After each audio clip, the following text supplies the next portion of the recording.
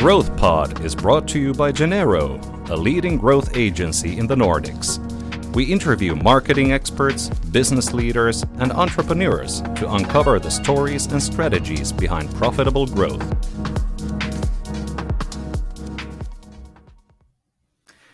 Today's guest is none other than Swedish serial entrepreneur Konrad Bergström. Konrad was the co-founder and president of Sound Industries, which became Sweden's fastest growing company of all time, selling hundreds of millions of dollars worth of headphone speakers and other consumer electronics. Konrad is also the founder of Xshore, a company that designs and manufactures fully electric boats. Xshore has raised over $100 million to transform the boating industry and make it more sustainable. Welcome so much to the show, Konrad. Thank you. So you have a really, really interesting background, and I read that in your mid-teens, for a brief period, you were actually a professional windsurfer. Well, I got paid, but I didn't become the world champion.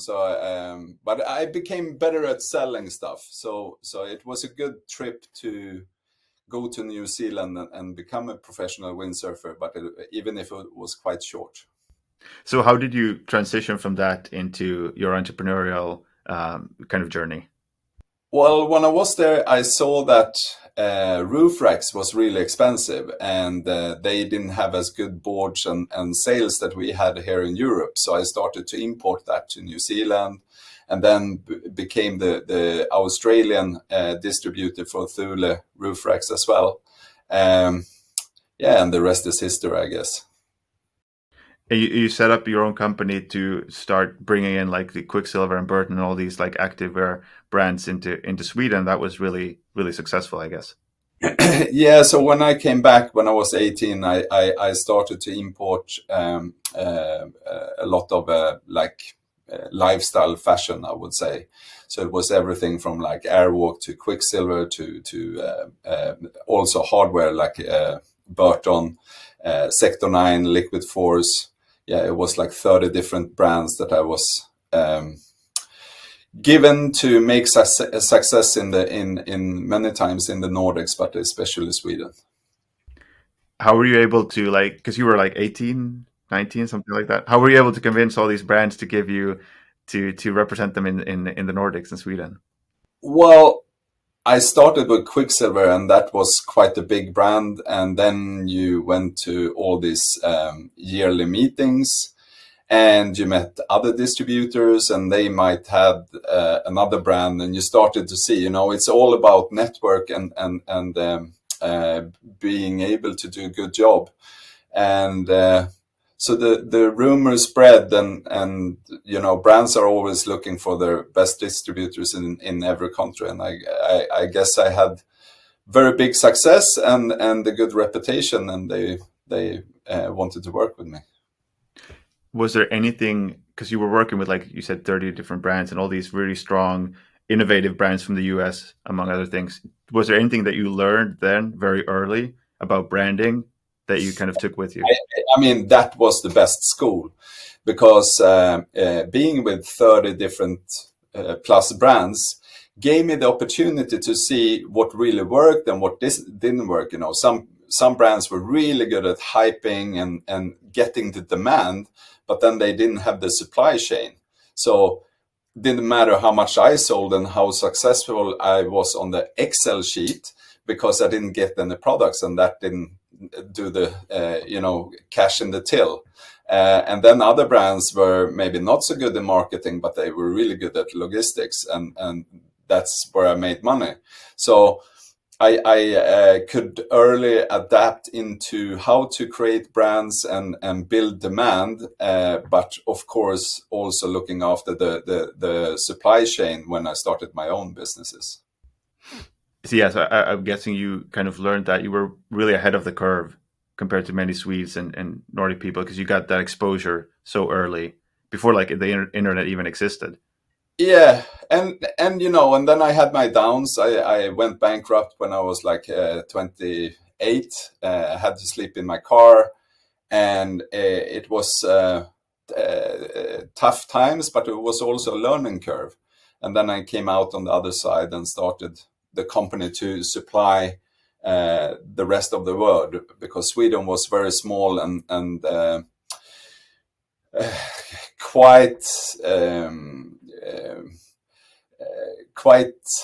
what do you call it? Like it was two little people, but a very big country. So it was high expense to go around and sell things, as well as our currency was sometimes very weak. So it could differ 20-30%. So it was really hard to take that risk. You mentioned the bankruptcy. I remember reading in an article that you said at the time you felt like the worst human being on earth. It was kind of people were in a time when you needed kind of support the most, people were kind of pulling away. How were you able to find that kind of like confidence in yourself to try again after something like so traumatic as going bankrupt at an early age?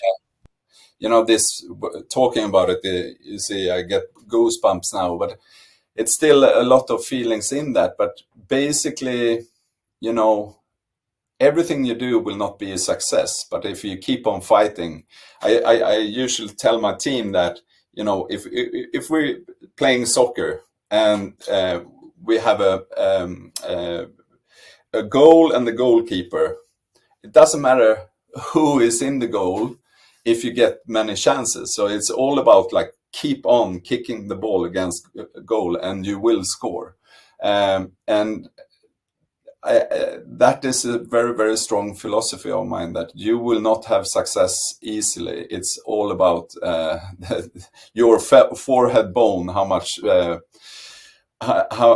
beat up it can take before you get through. Do you think there is something in your upbringing or just in like your personality that allowed you to be so resilient and get up time and time again?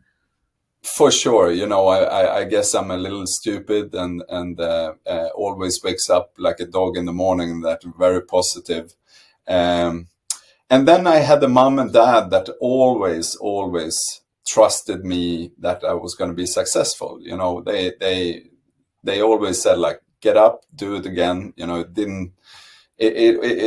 I've seen some friends that have parents that scream at them, how could you be so stupid and do this and that, and what is it that you didn't understand?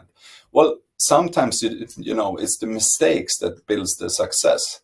And I say like Ingmar Stenmark, the more I train, the more luck I have.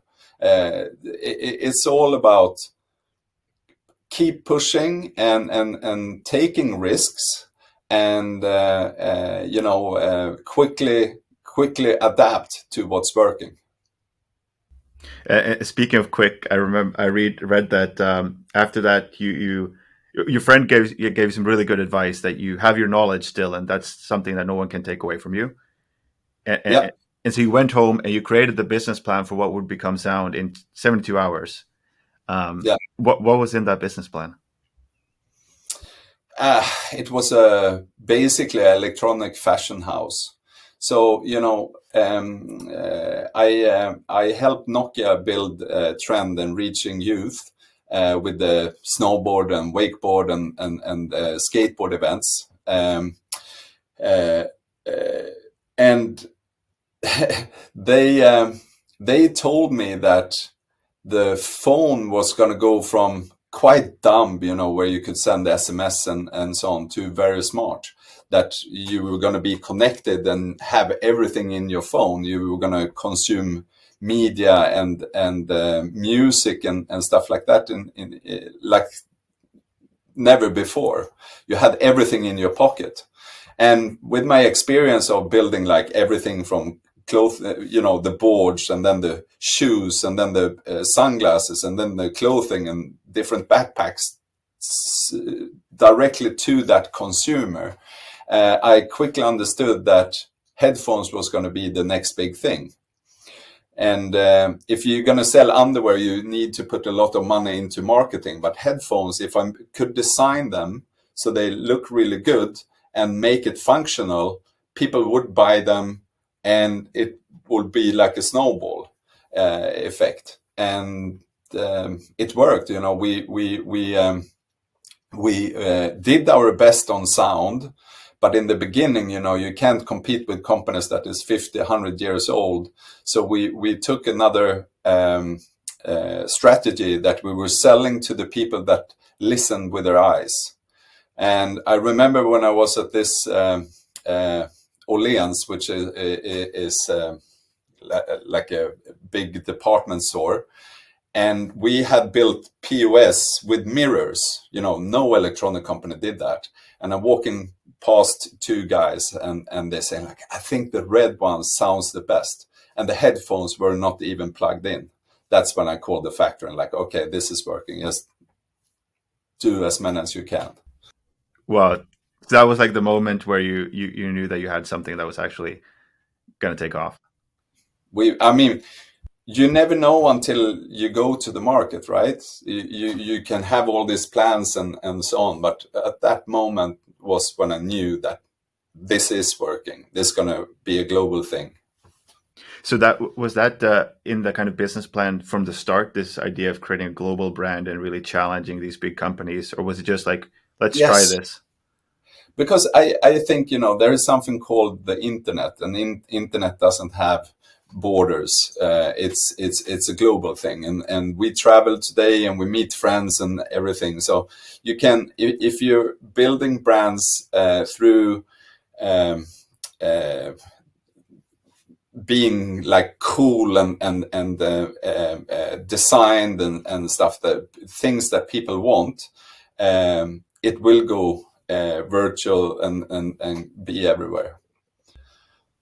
So I never believed in like, in 2 years we're going to do Germany. I always believed like, okay, plant the seed and be global directly, because that is like a hedge fund that if it's bad times in Sweden, America is still maybe moving. So you should really be global, because that's less risk. And some people say it's bigger risk, but not for me.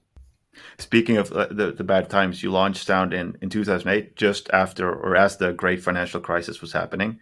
Can you talk about the timing, and didn't that scare you off from trying something new? Well, this is where I'm like very, very blind and looking just at my thing. I knew that we had something, and I didn't look at the financial crisis at all, and it didn't become me more than that the bank raised my loans on my house, which I didn't have at the time.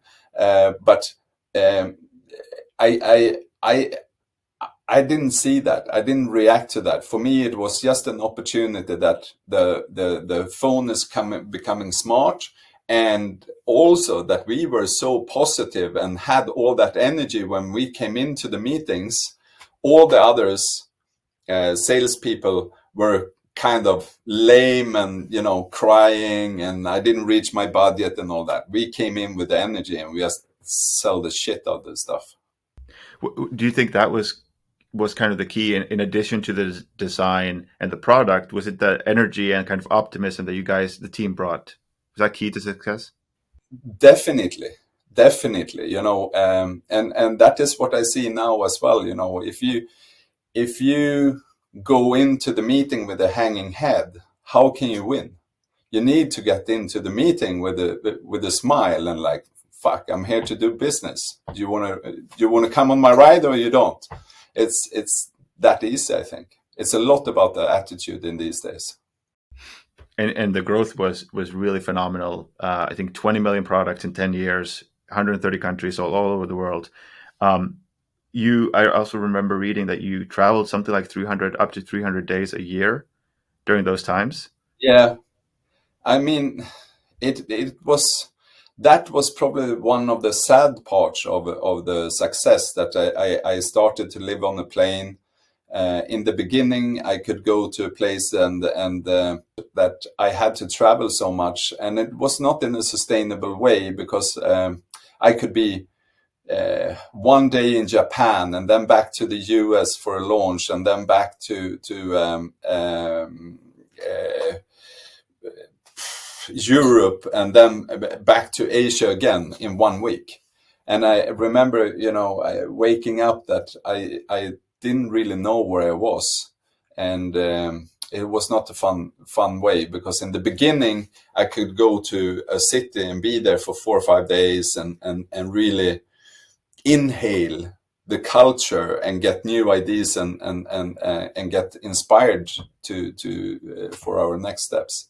But these years when we became very big, it was not that fun, I must say. So is that looking back now with the benefit of hindsight, is that something you would do differently? You would approach it differently if you were?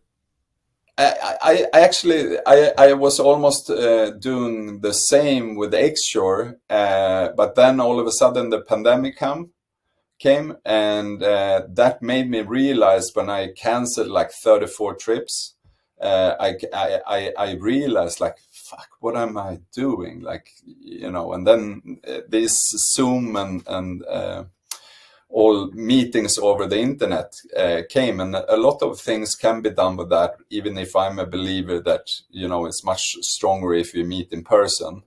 I'm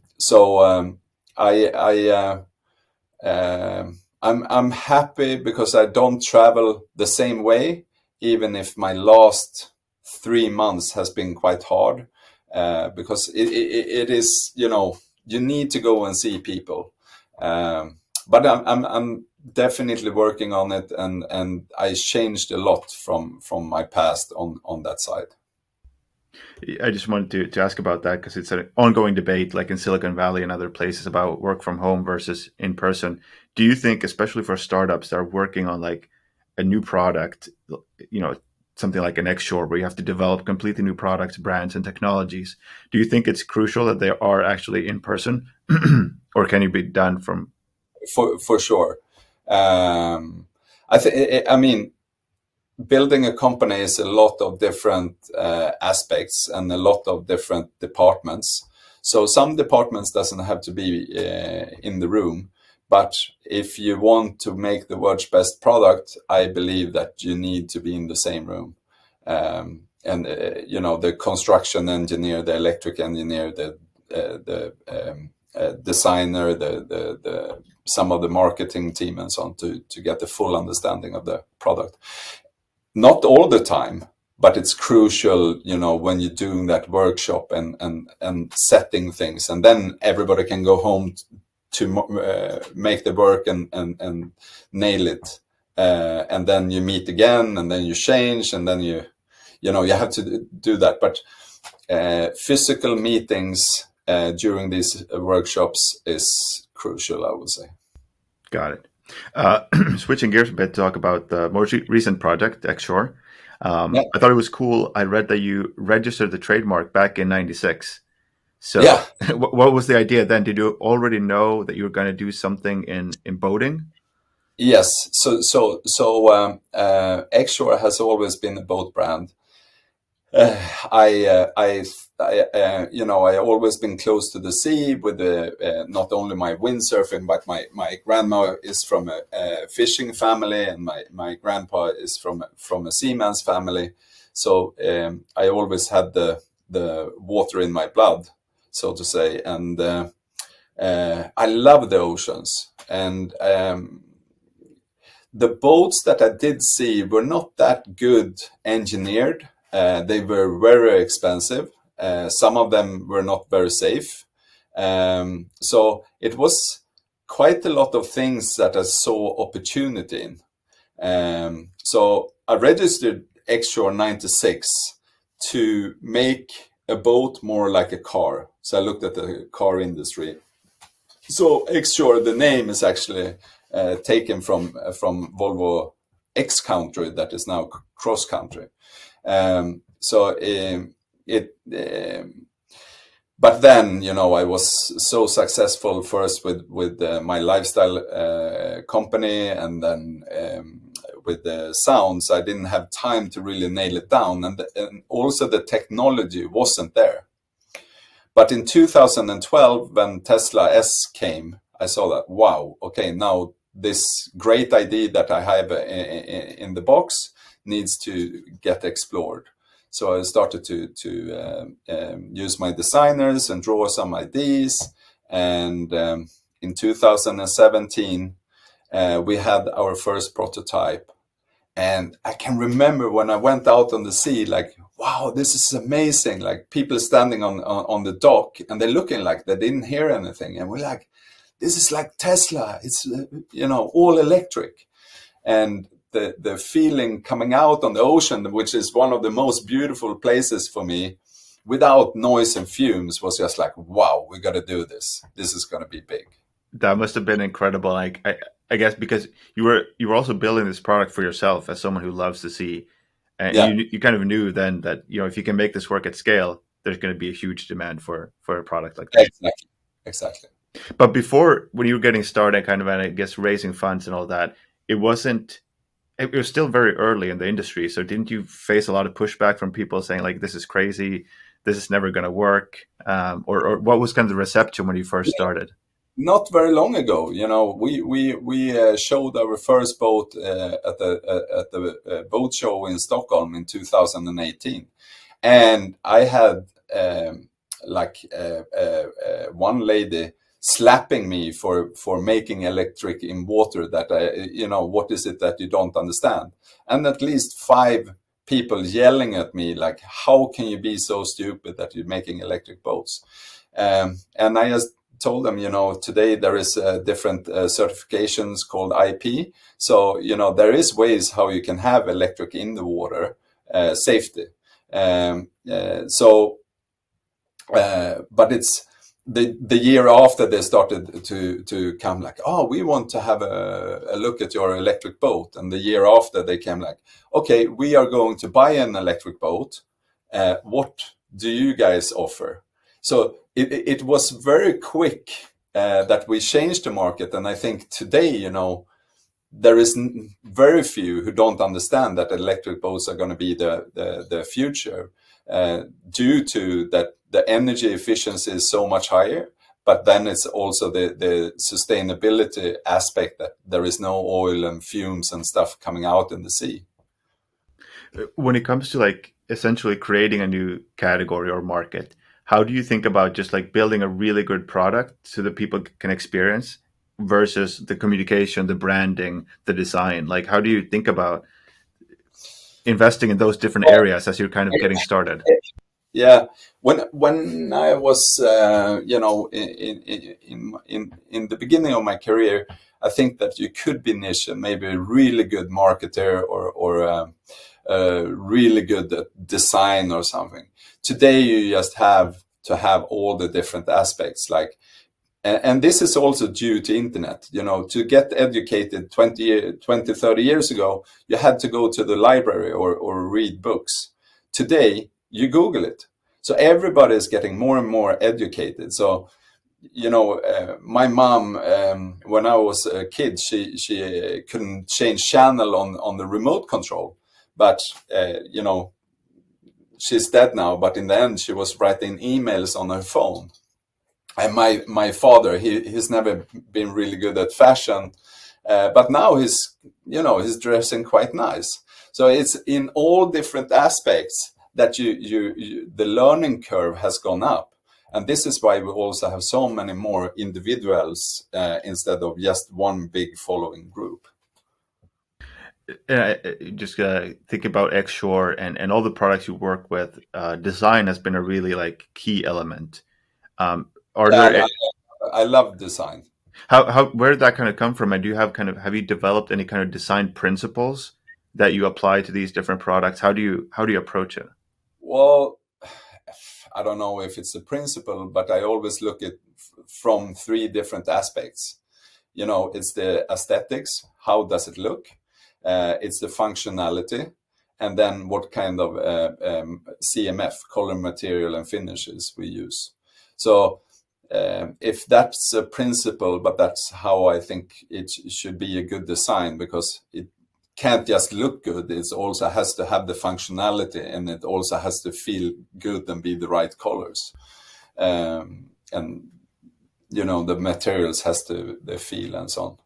So, yeah. And then, of course, it's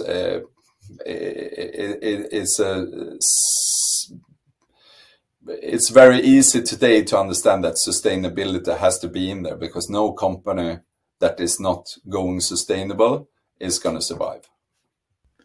Yeah. And when it comes to design, do you kind of design for yourself, or do you believe a lot in showing it and getting feedback from users, or it's like you're the artist, you know what you want?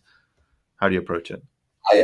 I have, I'm really bad at sketching and so on, but I have the ideas in my head. So I work with really good designers that I kind of do the eye and they do the dot over the eye.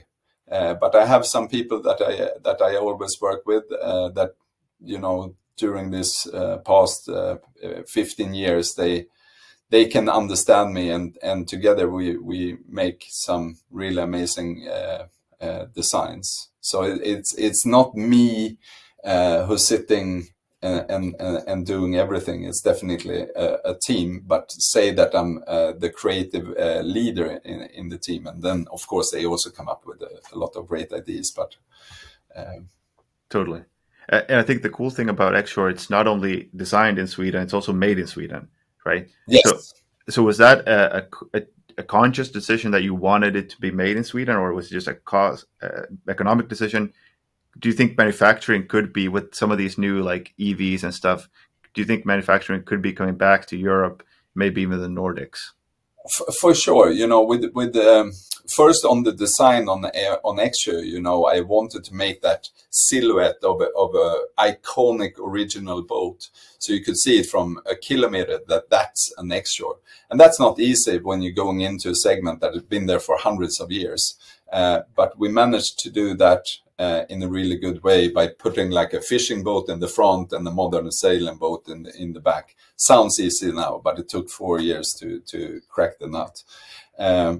On the factory side of Sweden, with sound, we set up everything in China, and the whole production team were flying back and forward, and that is not so sustainable. So we wanted to make the blueprint in Sweden, and we know that we're going to sell quite a lot of boats in Sweden in the beginning, and then when we have that, we can take that knowledge and implement it in the US, that is going very well now, or Asia, or the Emirates or something, where the demand is. So it's produced locally. Yeah, I think that's really cool, and I hope to see other startups and like companies bring back manufacturing of these really innovative new products. And basically, we making a product that is very, very new and high tech. So we need to be close to it to actually make it work. Let's talk about something that's difficult for a lot of people, which is delegation. I think it was 2 years ago you found a CEO for Xshore, and a bit more recently you also found a chairperson for the board. Yeah. What was that kind of like? Because this was your baby. You registered a trademark in '96. You've been working on this, putting a lot of effort into it. So how were you kind of able to find people to hand it over to? I think it's all about everything has its time, and I'm a quite quick mover. I'm really good at starting up and taking things to a new level, and then you can find better people than yourself at the next stage. So I'm still in the board for Xshore, and giving a lot of feedback and helping out. But I think that they are better at the stage. I never built a boat factory before. I haven't done boating all over the world. So it's better people out there that can do my job now. And the last year, really took a lot of effort to get this Marshall and Sound deal together. I worked for the past year with that. Got it. How are you able to first identify these people who are really great at these things or better than you in these various things, and then convince them to come work for you? Well, The X-Shore is quite easy because the whole company is built on a higher purpose, to change the market to the better. And we also have big ambitions, so we could get people that were both skilled but wanted to work more with the passion thing.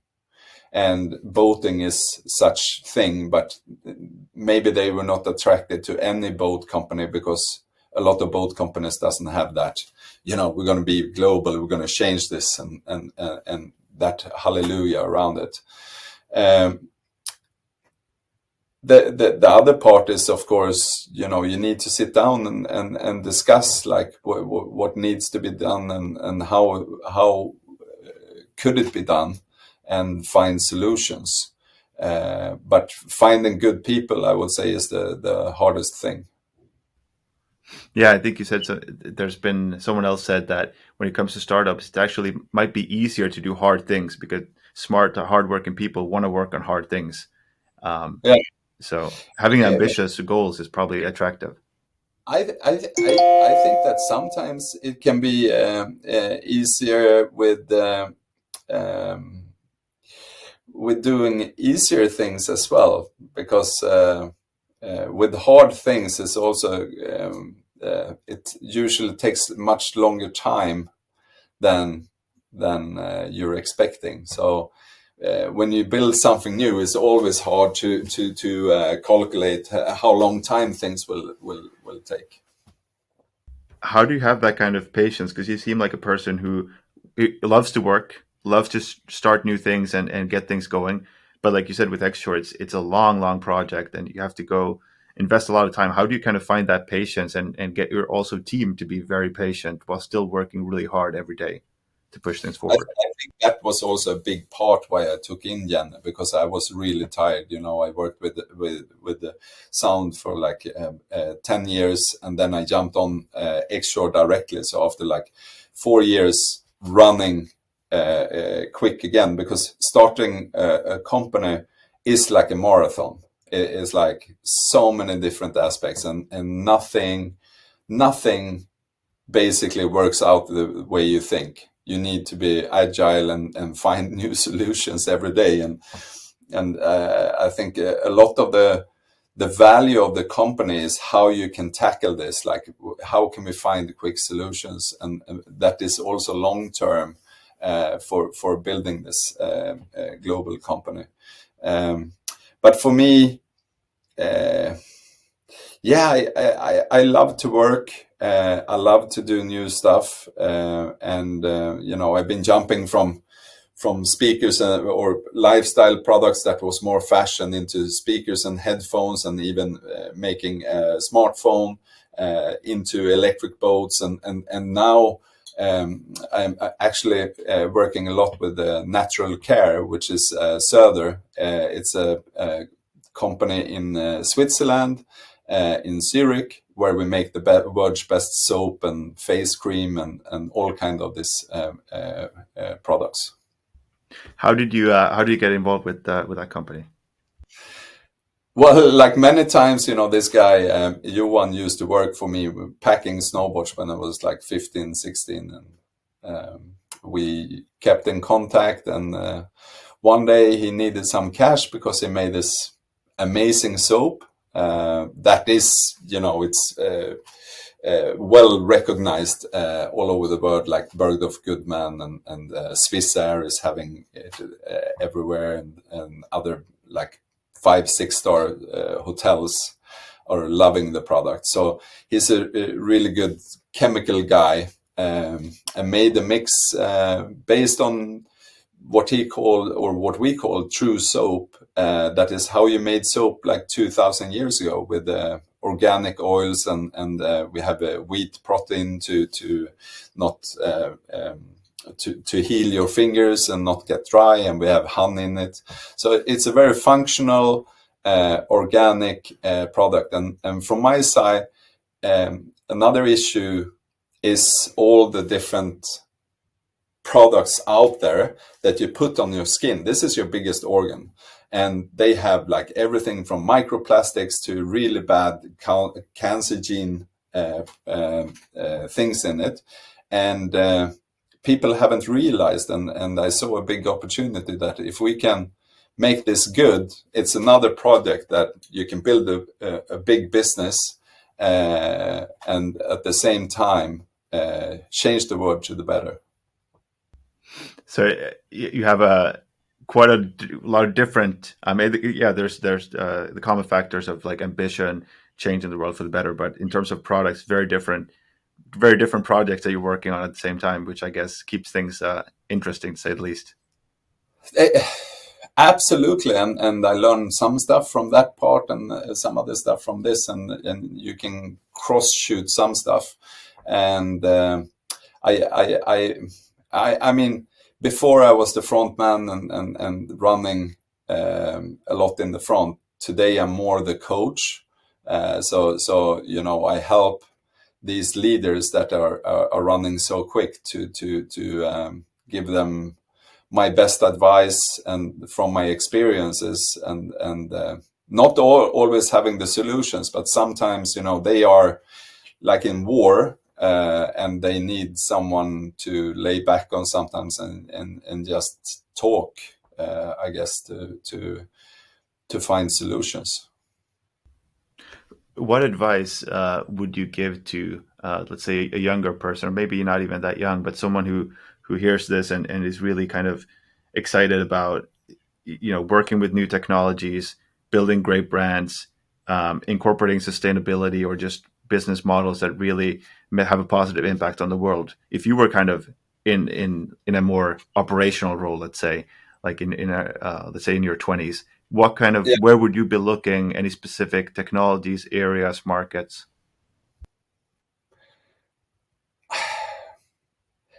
Everybody's, you know, on the software route, but I do believe that the software doesn't get better than the hardware allows it to be. So I also like products that you can touch and feel, you know. So I'm a hardware guy, so I have to say that, and I think the hardware is going to be hot again. Let's hope so, and let's hope that we start making a lot of hardware here in Sweden and in Finland as well. Absolutely. Thank you so much, Konrad, for coming on the show. It was a real pleasure. Is there any place where people, you know, if they want to kind of keep up with what you're doing, is there any place online where people can follow you? Sure. You know, I am usually really active at LinkedIn, but I had a new baby, and family has been getting a lot of my time because, you know, they're going to grow up, and then they might not want to see you. But now he's mine. So I am on LinkedIn or Instagram. So you can reach me there. Thank you so much, and congratulations on the new baby. Good luck with that and all the projects you're involved in. I really look forward to following you. I think it's great. It's just incredible what you've done, and I think probably the best is yet to come. Absolutely. Thank Always. you. Thanks. Thank you for listening. You can find all episodes of The Growth Pod on Spotify, YouTube, and Apple Podcasts.